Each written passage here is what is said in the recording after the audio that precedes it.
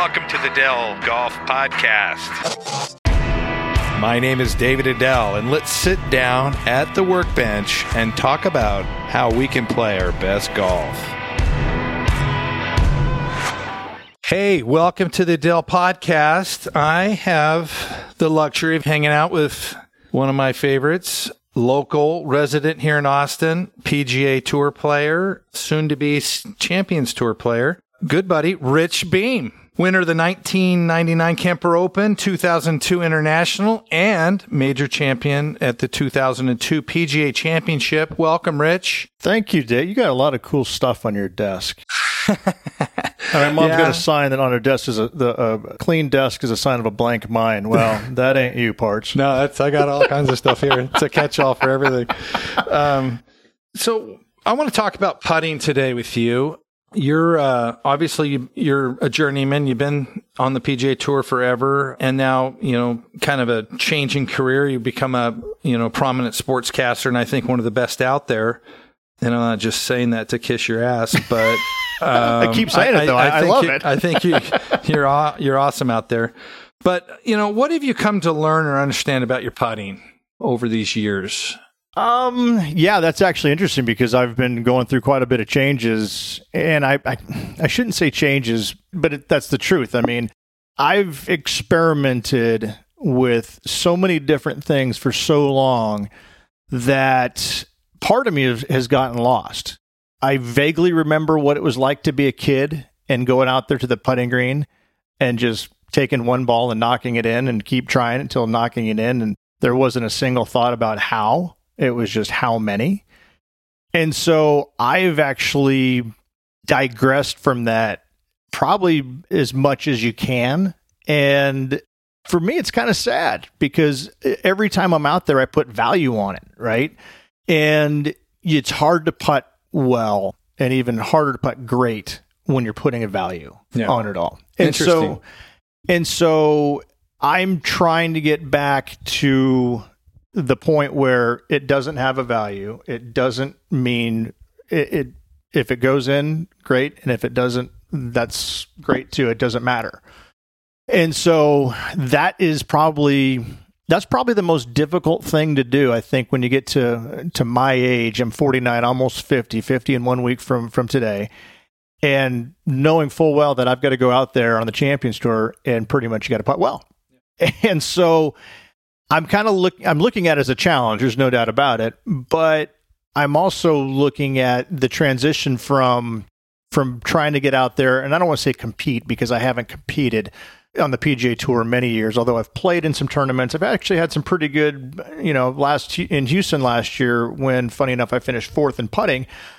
I was, with 27 holes to go, I was within 5 of the lead, and you can't ask for much more than that from a guy. So I'm slowly but surely getting back there, but I think that also the fact that I'm going to be able to play against guys my age, and I can probably get on some golf courses where I'm not Monica selling it, grunting with my second shot to get it home in two.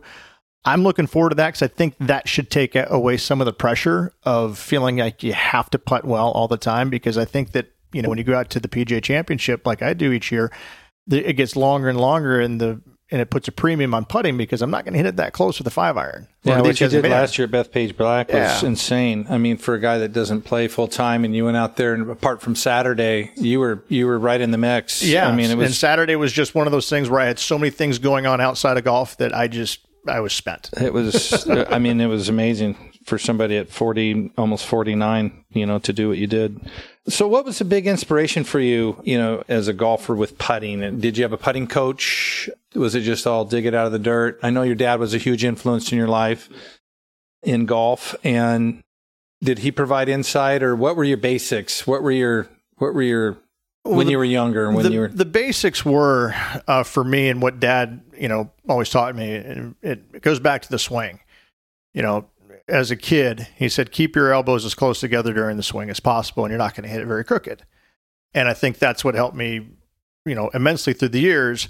And so I probably did that for a long time as a kid, just because it's natural. You just, you get up there, and I think I remember in college, we would always try and see who had the shortest putter each and every week. You cut it down to 32 inches and you're out there and you didn't know any better. You're just out there screwing around, trying it. But I think the one thing that Dad instilled in me is that, never start searching, and you need to go out there and you need to work at it. You need to work 3-footers to 5-footers and try and work on those every day. But beyond that, it's all imagination. Use your imagination when you're on the putting green. Don't get too wrapped up in mechanics. And so I think that's why a part of me, I never really get wrapped up in mechanics as much as I always experiment with mechanics. Is going back to my first thought, is that I'm not afraid to try it. But I don't stick with things very long either. I think that's also what Dad wanted me to do. He didn't want you to get tied into one certain way of doing it, because there's 1,000 ways of doing it. And if one's not working in the middle of a round, you've got to make a change. Yeah. And so you can't be afraid in the middle of a round to go from conventional to cross-handed if you're in contention. You got to do whatever it takes to get the ball in the hole, and you can't draw pictures. So I think that's the one thing that Dad taught me more than anything else, is listen, if it's not working, don't try to work at it on the golf course. Do something else, figure out a way to get in the hole. And that's the one thing that I always try to do. What are your strengths in your putting, and what are your weaknesses, would you say? It used to be... And it doesn't have to be mechanical. It can be... I think that because I practiced so much as a kid, and I always thought that, from inside of about 5 feet, I was always pretty solid. I was never afraid to make those. I always went in there with pretty good speed. And that's one of the things I'm really concentrating on these days, is getting out there and practicing a lot and just standing there in a circle, just taking a circle and just making them, and not putting tees in the ground, not doing anything truly, specific, but just walking around the hole from 4 to 5 feet and just sitting there for 20, 30 minutes making them.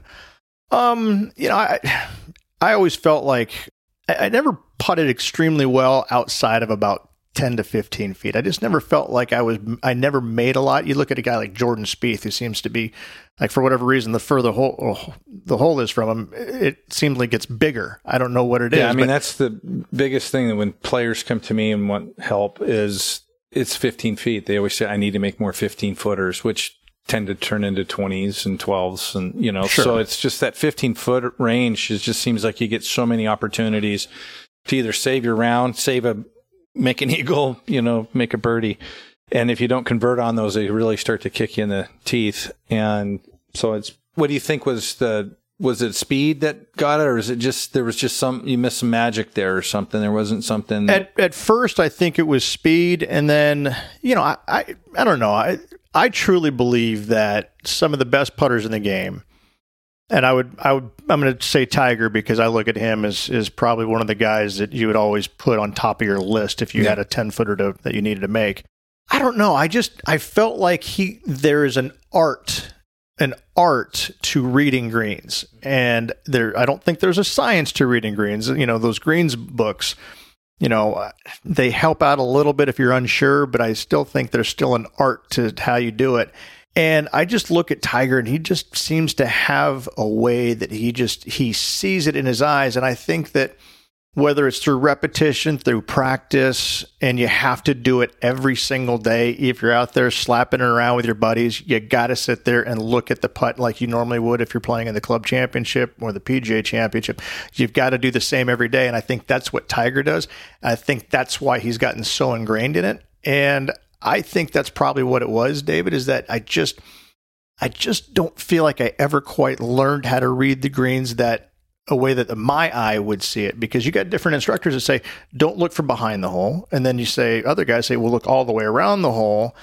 And so who do you believe, and what's going to fit you? I mean, you're a big believer in this, in how the swing works and how the putting stroke works to your individual body type. What about your eyes? Yeah. I've talked a little bit about that. Yeah. No, I mean, it's all, it's about perception and how you deal with those perceptive forces, whether they're physical or mental, visual, and how we're able to use those to make what you see real be real. And what you feel to be real. That's really the goal of anything a player wants, is that when you hit a putt, and I think the great putters that I've talked to and been around, they have an intuitive understanding of how to roll a ball straight.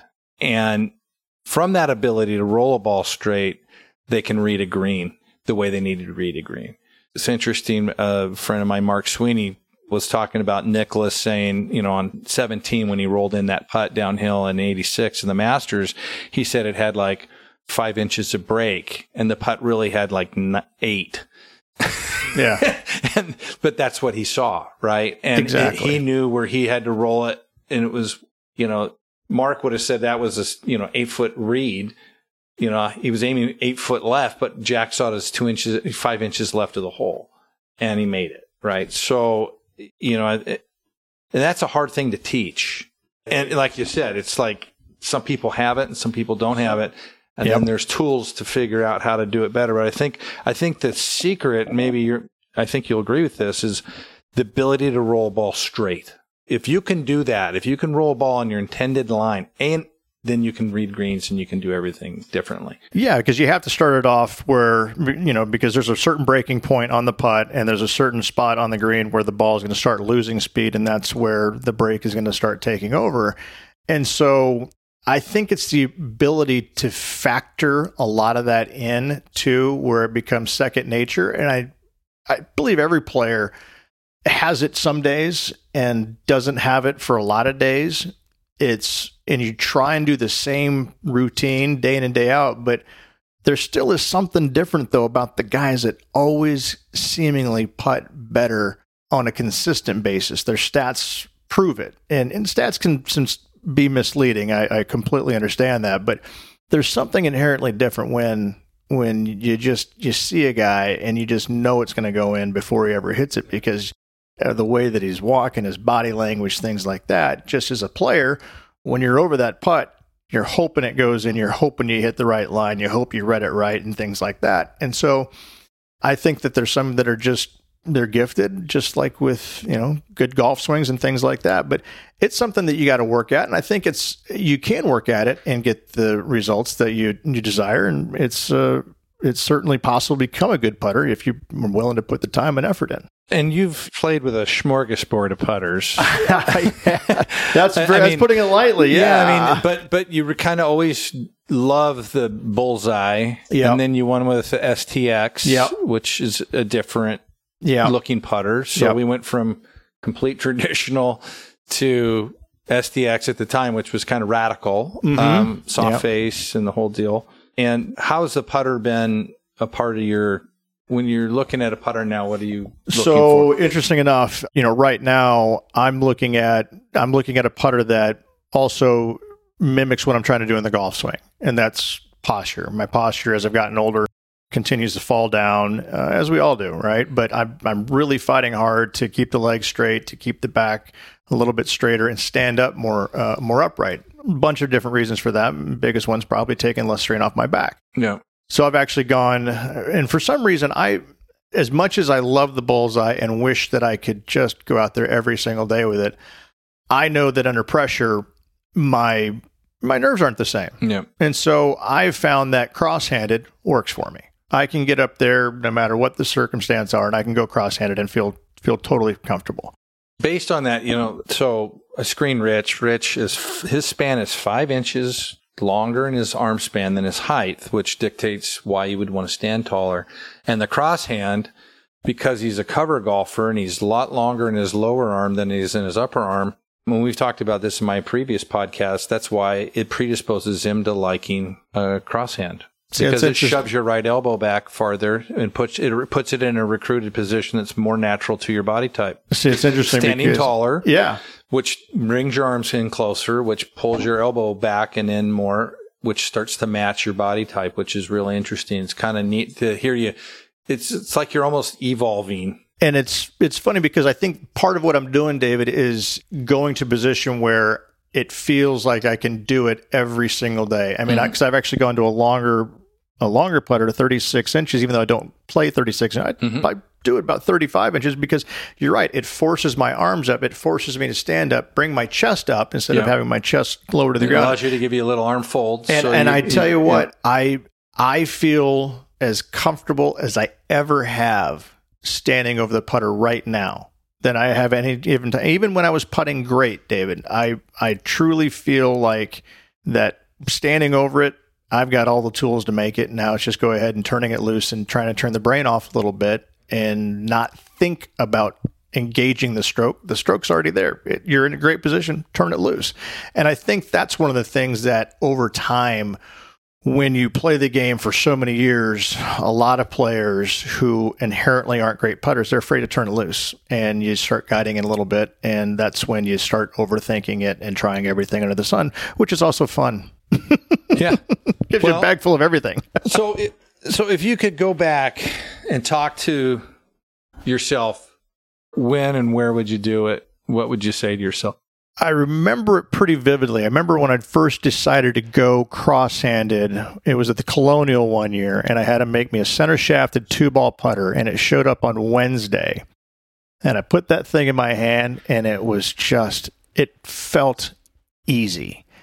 And I missed the cut, but I remember thinking to myself, this is the ticket. Just stick with this every single day. Well, at that moment in time, I'd already cycled through a bunch of different putters. And so I didn't trust myself to stick with that program and stick with the cross-handed and just continue to stand up tall, because it was a 35-inch putter, to stand up tall and get after it. I was influenced by too many other guys. Real quick, let me go back to the STX putter. So when I first put it in play, it was at Doral, beginning of 2002, and on the driving range on Wednesday, Parnevik walks by, looks in the bag, sees the STX head cover, and he goes, "When did you put this in the bag?" I said, "This week." He goes, "You're going to putt like a genius this week. Next week, you're not going to make anything." Went out there the week. I finished 4th solo at Doral. Next week at the Honda Classic, I hit it great. Missed all of them. I'm like, I don't know if he put it in my head or what the hell he was doing, but he was right.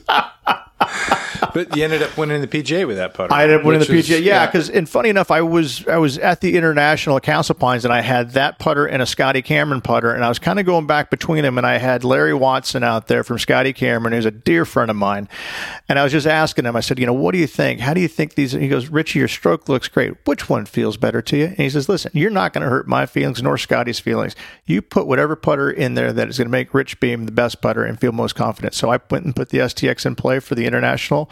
Won, and then 2 weeks later won the PGA. And he was the first to congratulate me when he saw me the week after up in Seattle at the old NEC. And he just goes, "I'm happy for you." And I said, "Larry, thank you," because I have a little bit of loyalty to Scotty Cameron and Larry at the time, and they were great to me. And Larry just gave me the confidence. "Rich, you putt with whatever you want." So it was great. Well, you've been on tour a long time. What are you seeing in your announcing that is what you're seeing in these new trends with the young guys and, being the sage looking, at this new PGA Tour that we're seeing? I mean, I'm saying new PGA Tour, the new influx of these young players. What are you seeing in putting out there that differentiates this younger crowd versus what you remember back in the day? Two things. One, they're not afraid to try anything. They will go and find the strangest looking thing. They'll put it up their forearms, obviously Bryson wise, but they'll do anything. They're not afraid to try something if it works, but they don't leave anything to chance. I mean, the putter gurus out there, Phil Kenyon obviously is the biggest one in the game right now, but there's a bunch of other ones out there too.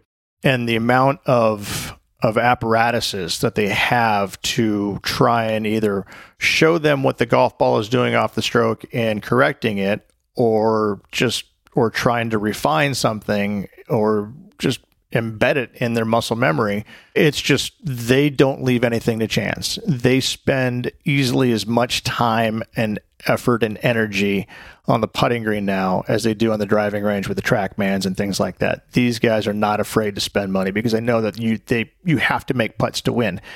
I saw a bunch of different things out there at the PGA. Xander Schauffele was probably the number one. He had something I'd never seen before. I mean, he had these lights on and it looked like it was they're on a set of a movie, the production lights. They were that bright. And I talked to his instructor and he says, "Yeah, it's about a $25,000 apparatus." I'm like, holy smokes. But, these guys aren't leaving anything to chance. They're going to try it all, but they want to know. They want it because the technology's out there. I mean, you can do all sorts of stuff to find out what your stroke is doing, how to improve it, but also just how to maintain it. More than when you're having a good putting round, they are quick to go back out to the putting green and with those apparatuses and find out what they're doing well. That way they can repeat it more often.